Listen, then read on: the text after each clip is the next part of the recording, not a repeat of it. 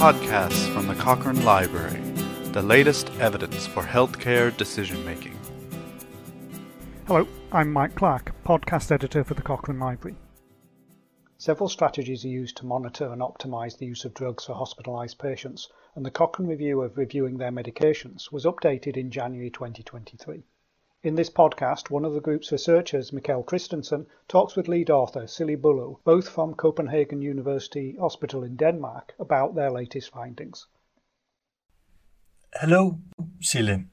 Let's begin with defining the intervention in question. What is a medication review? Hello, Mikkel. For this review, we defined it as a structured evaluation of a patient's medication conducted by healthcare professionals with the aim of optimizing medication use and improving health outcomes. Okay, thank you for that definition. So, why is it important to gather all the evidence on the effects of these medication reviews?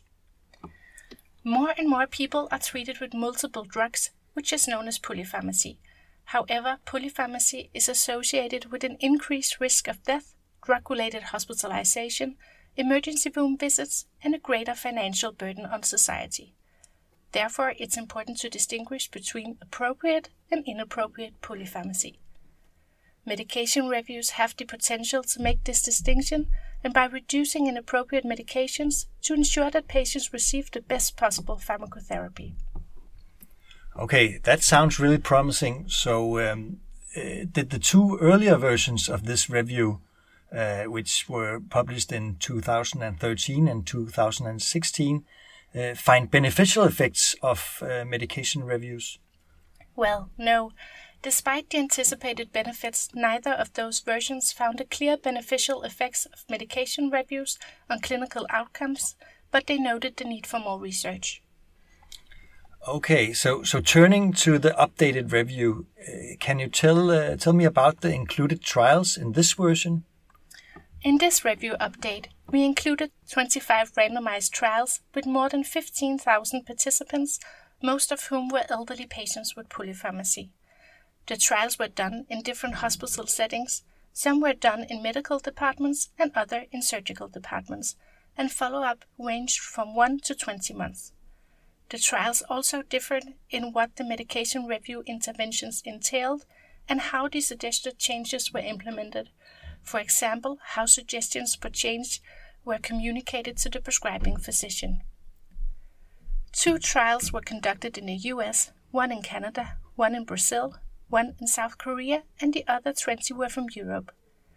In 6 trials, the medication review was done using published criteria, for example, the stop-start criteria. In 19 trials, the intervention group received other co-interventions in addition to a medication review. For example, discharge counseling or written information to the primary care physician. The proportion of suggested changes to the medical treatment that were implemented by the prescribing physician were reported in 16 trials and ranged from 15 to 93%. Okay, so based on the evidence in this updated review, what can you say about the effects of medication review? We found that medication reviews for hospitalized elderly patients with polypharmacy likely reduce hospital readmissions and may reduce emergency department contacts. However, the beneficial effects of reviewing patients' medications does not seem to extend to an increased survival, and the effect on quality of life is very uncertain. So, reduction in hospital admissions, that sounds important, but could you elaborate on the clinical significance of this effect?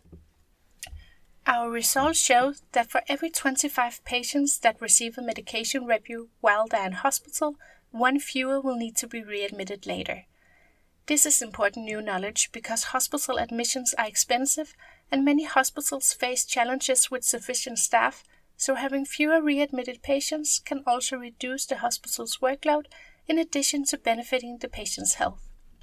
Okay, great results. So what should happen now? How can this information be used in the clinic? Based on our data, it seems reasonable to implement medication reviews in some form for hospitalized patients to prevent readmissions. However, it's uncertain which form of medication review is the most effective. Our review points to where there is a lack of knowledge and a need for further trials. These trials should assess the impact of different types of intervention components on the effects and should also have an appropriate follow-up period. Lastly, they should ensure a high implementation rate because we cannot expect an effect on clinical outcomes if the suggested changes to a person's polypharmacy are not implemented. Okay, thanks for elaborating on this, Sille. If people want to read the review, how can they get a hold of it? Thanks, Mikkel. Our review is available online. If people go to cochranelibrary.com and type in the title Medication Review in Hospitalized Patients to Reduce Morbidity and Mortality in the search box, they will see a link to it.